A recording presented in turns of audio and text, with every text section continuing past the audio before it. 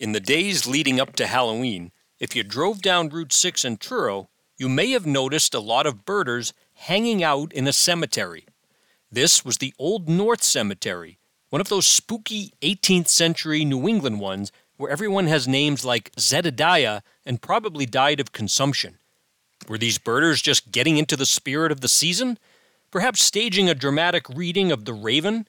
No, they were actually, as birders do, birding. Because the Old North Cemetery was hosting the rare bird du jour, a yellow-headed blackbird.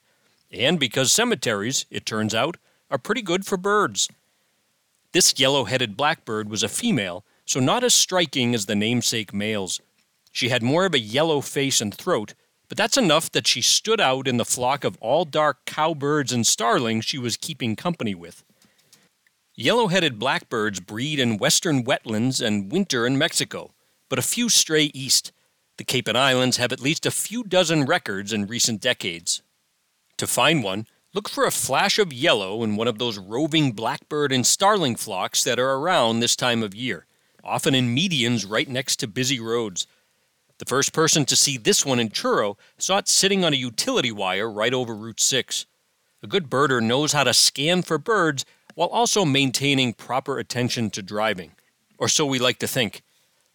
As often happens when birders converge on a spot, it turned out there was another rare bird there, skulking between the gravestones, a lark sparrow, hanging with chipping sparrows.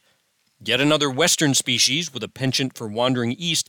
Several have turned up in the last week at places like Nantucket and Harwich Community Gardens and Cape Cod Organic Farm in Barnstable.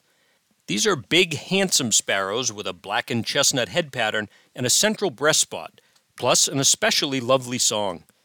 Back in October of 2017, the Old North Cemetery hosted another rarity that all the birders chased.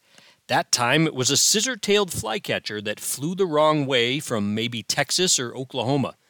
There's nothing about this cemetery that tells me why rare and lost birds end up there. There's no water, and it's not particularly big or exotically landscaped like some of the more famous birding cemeteries, namely Mount Auburn Cemetery in Cambridge.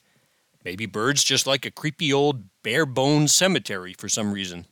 The hits didn't stop with the cemetery. Some birders chasing that blackbird continued a little further north to Highhead, which has hosted as many lost birds as just about anywhere on the Cape and Islands. Sure enough, before they had pulled all the way off Route 6 onto Highhead Road, they noticed a flycatcher, which turned out to be an ash-throated flycatcher, a rare visitor from, you guessed it, out west. Fitting the profile of so many of the rare birds we get, they breed west of the Great Plains and winter in Mexico. Ash-throated flycatchers look like their cousin, the great crested flycatcher, which you should know since they're a common breeder here, but like one that's been through the wash too many times, smaller and faded. No one has found that bird again, as far as I know, as it disappeared into the vast thickets around East Harbor. I didn't even get a chance to talk about the purple gallinules, gaudy marsh birds mainly from the Florida Everglades, that were found walking around suburban yards like chickens in Orleans and Nantucket this week. Or the little sedge wren turning birder heads on the vineyard. So it goes in fall rarity season. I have more birds than time.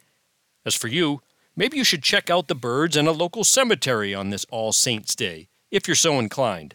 You may find the birding livelier than expected.